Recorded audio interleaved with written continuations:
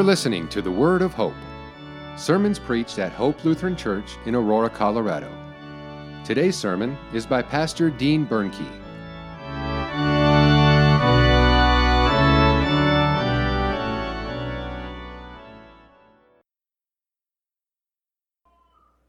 Grace, mercy, and peace from God our Father, Lord and Savior Jesus Christ. Amen.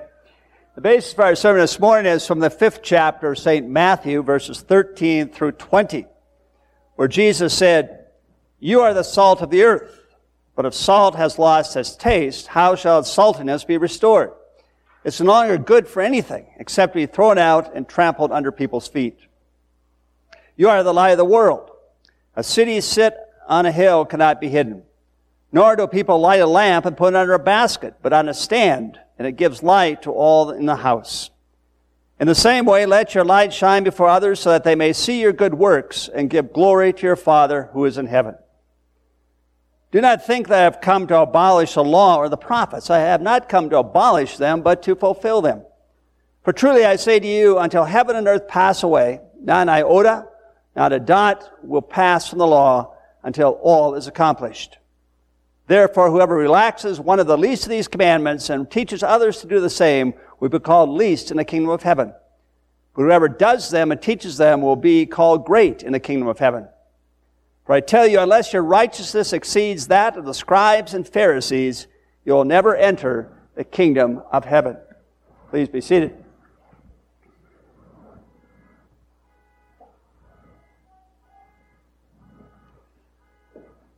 Salt, light, and the law. We look at those this morning from Jesus' Sermon on the Mount. He's preaching on the mountainside to his disciples, and the crowds are overhearing. He's just blessed them with the 9 Beatitudes, the blessings which we talked about last week. And then he follows up with salt and light. You are the salt of the earth, Jesus says. Notice right off the bat that Jesus doesn't say you need to become salt, nor does he say you need to work on your saltiness, but he says you are salt. In other words, it's a given, granted by Jesus himself. The disciple of Jesus is salt. So what does this mean? Salt, we know, seasons. It purifies. It preserves. It's useful stuff. You don't need a lot of it, do you? Just enough. Sprinkle on a dish to tickle the taste buds. A little goes a long way. In Jesus' day, salt was used to preserve meat from spoilage.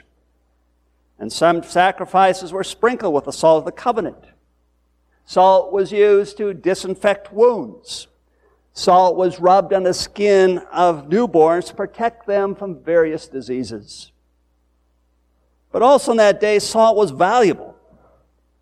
At times traded for gold or silver or fine cloth. Governments would use salt as currency. And the Roman soldiers' pay included a stipend of salt. Our English word salary reflects the practice from the Roman word salarium, which means allowance of salt.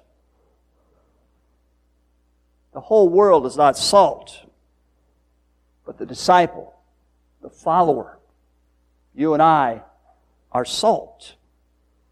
Thus, wherever God has shaken you out, be it your home, community, your work, your school, there you salt. Seasoning your little corner of the world with Jesus as one of the salty, baptized believers. And you know, you really have no choice. You are, Jesus says, the salt of the earth. And so, like it or not, to be a disciple of Jesus makes you salt. You're not sugar, because sweetness is not what the kingdom needs or calls for. He says you are salt, biting, stinging, preserving, purifying. Your little salt goes a long way, longer than you realize or even imagine. And this isn't about a Christian being a moral influence in the world, or about a Christians becoming politically involved.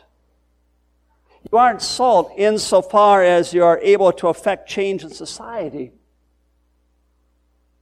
You are salt as you follow Jesus.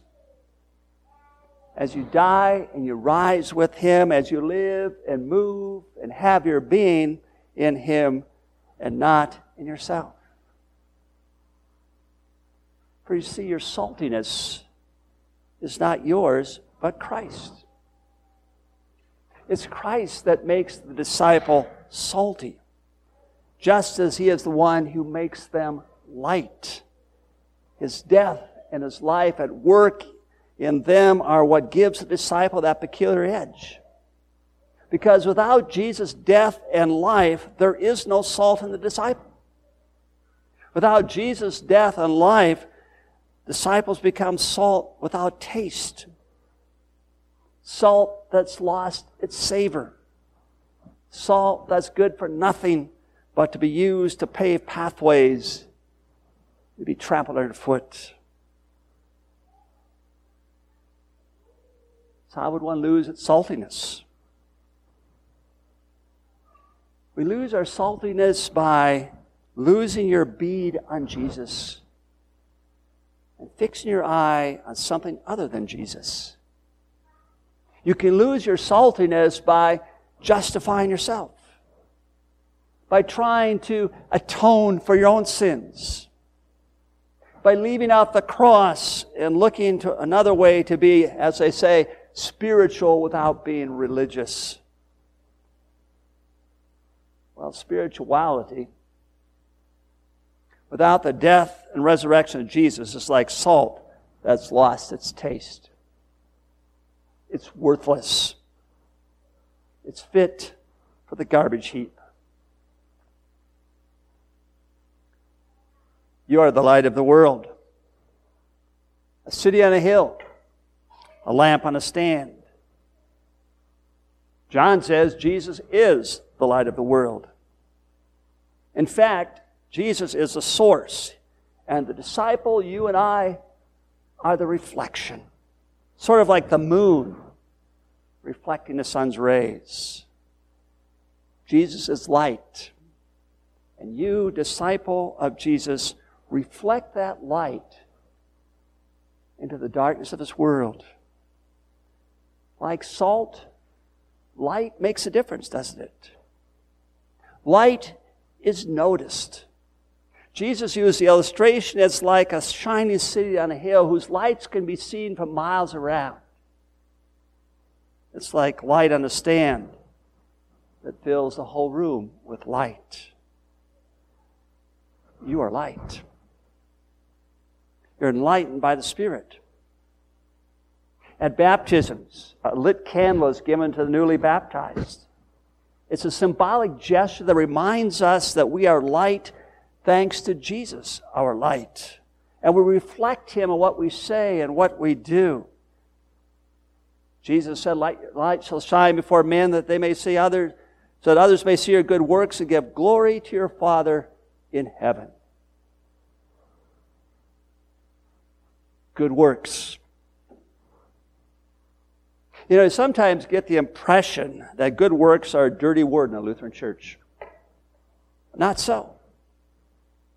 Here's a proper place for good works. Jesus says, before others. For the neighbor. That person that God has placed next to you. Jesus shines His light on your works, not so that you can see them, or so that God can see them, but so your neighbor can see them. That's how faith is made visible. For faith itself is invisible. You can't see my faith, and I can't see yours. As James reminds us in his second chapter, you can talk all you want about faith, but it doesn't mean anything. He said it's like saying, be warm to the person who needs a coat. Or be filled the person who needs food. Faith talk is meaningless to others because faith is between you and God. God sees your faith. People see your works. Keep those straight, and everything, it works out just fine. Let your light shine before others, other people, that they may see your good works. The truth of the matter is, people are watching you closely.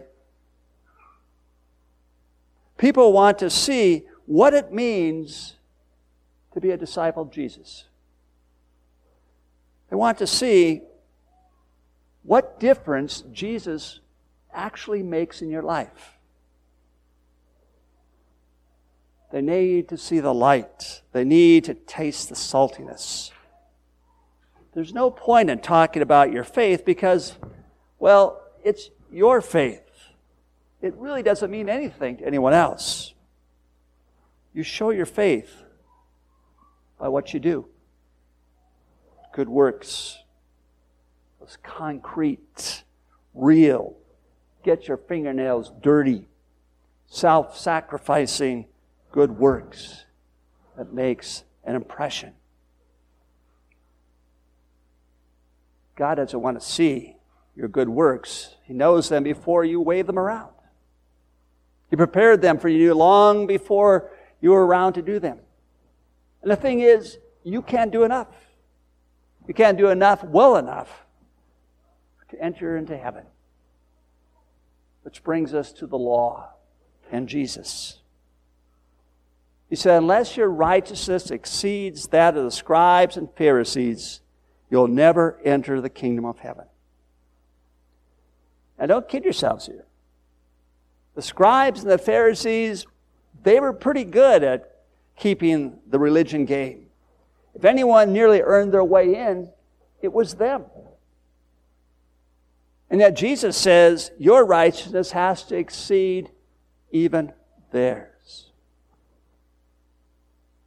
Good works won't get you there. Because even the best of your good works are soiled with sin. With your selfish self-centeredness. Even the most noble act of charity has something less than charitable in it. And that's where Jesus comes in. He came to fulfill the law and the prophets. He didn't come to set aside the commandments as though God changed his mind in midstream. He came to fulfill them. To literally fill them up with his own perfect obedience. Jesus came as the pure salt of the earth, as light of light, the true and only light. His righteousness exceeded that of the scribes and the Pharisees. He was the righteousness of God. Jesus kept that law perfectly. He fulfilled the word of the prophets down to the last stroke of the pen. And the wonder of all wonders, the fantastic thing about it, is that he gives his righteousness to you. He credits you with something he did. And that is how you become salt.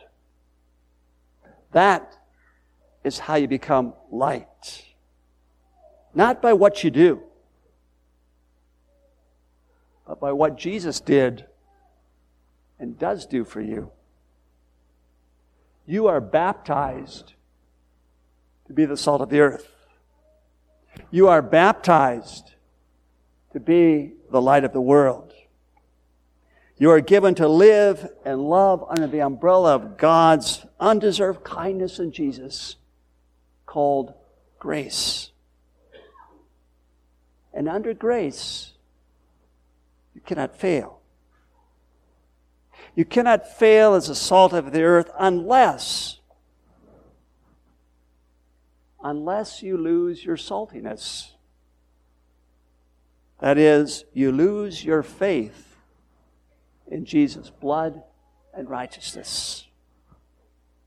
You cannot fail as the light of the world unless you hide the good works that God is doing through you.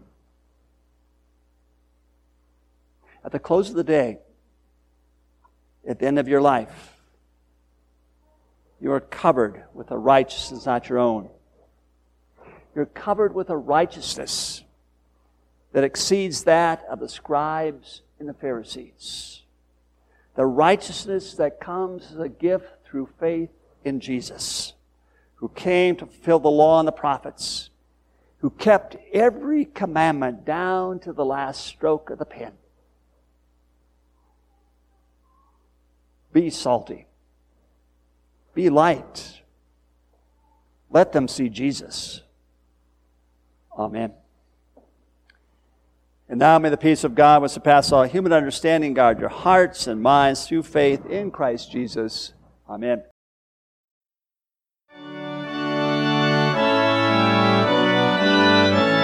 Thank you for listening to The Word of Hope. We hope your time with us was filled with joy and peace in hearing the Lord's Word. If you have questions or would like more information about Hope Lutheran Church, please visit our website at www.hopeaurora.org. Send an email to office@hopeaurora.org or call us at 303-364-7416. This has been The Word of Hope.